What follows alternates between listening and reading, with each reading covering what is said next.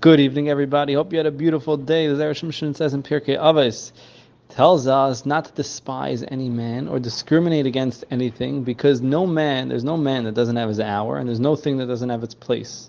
So basically, everything has a time and place. Don't despise, don't look down, always look in a good way. But the Zera Shimshon takes it a step further, and it says not just to think about other people, but that we should think about ourselves in this way. Meaning, even if we don't feel like we have a time, and even though we feel like we don't have a place at some times, keep in mind that we have our time and we have our place.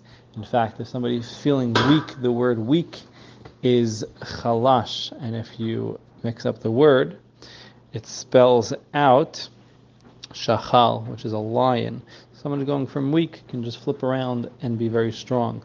But the way that we're going to be able to access our opportunities and access the greatness is if we have this positive outlook, and we don't get stuck and bogged down and have a negative outlook and fall into depression or fall into despair.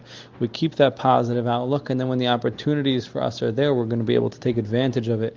We should all be able to keep in mind, no matter what's going on, we all have a time, we all have a place. The fact that we're on this world, the fact that we woke up today, shows that Hashem needs us, and we're here for something very, very beautiful and special, and specifically for us.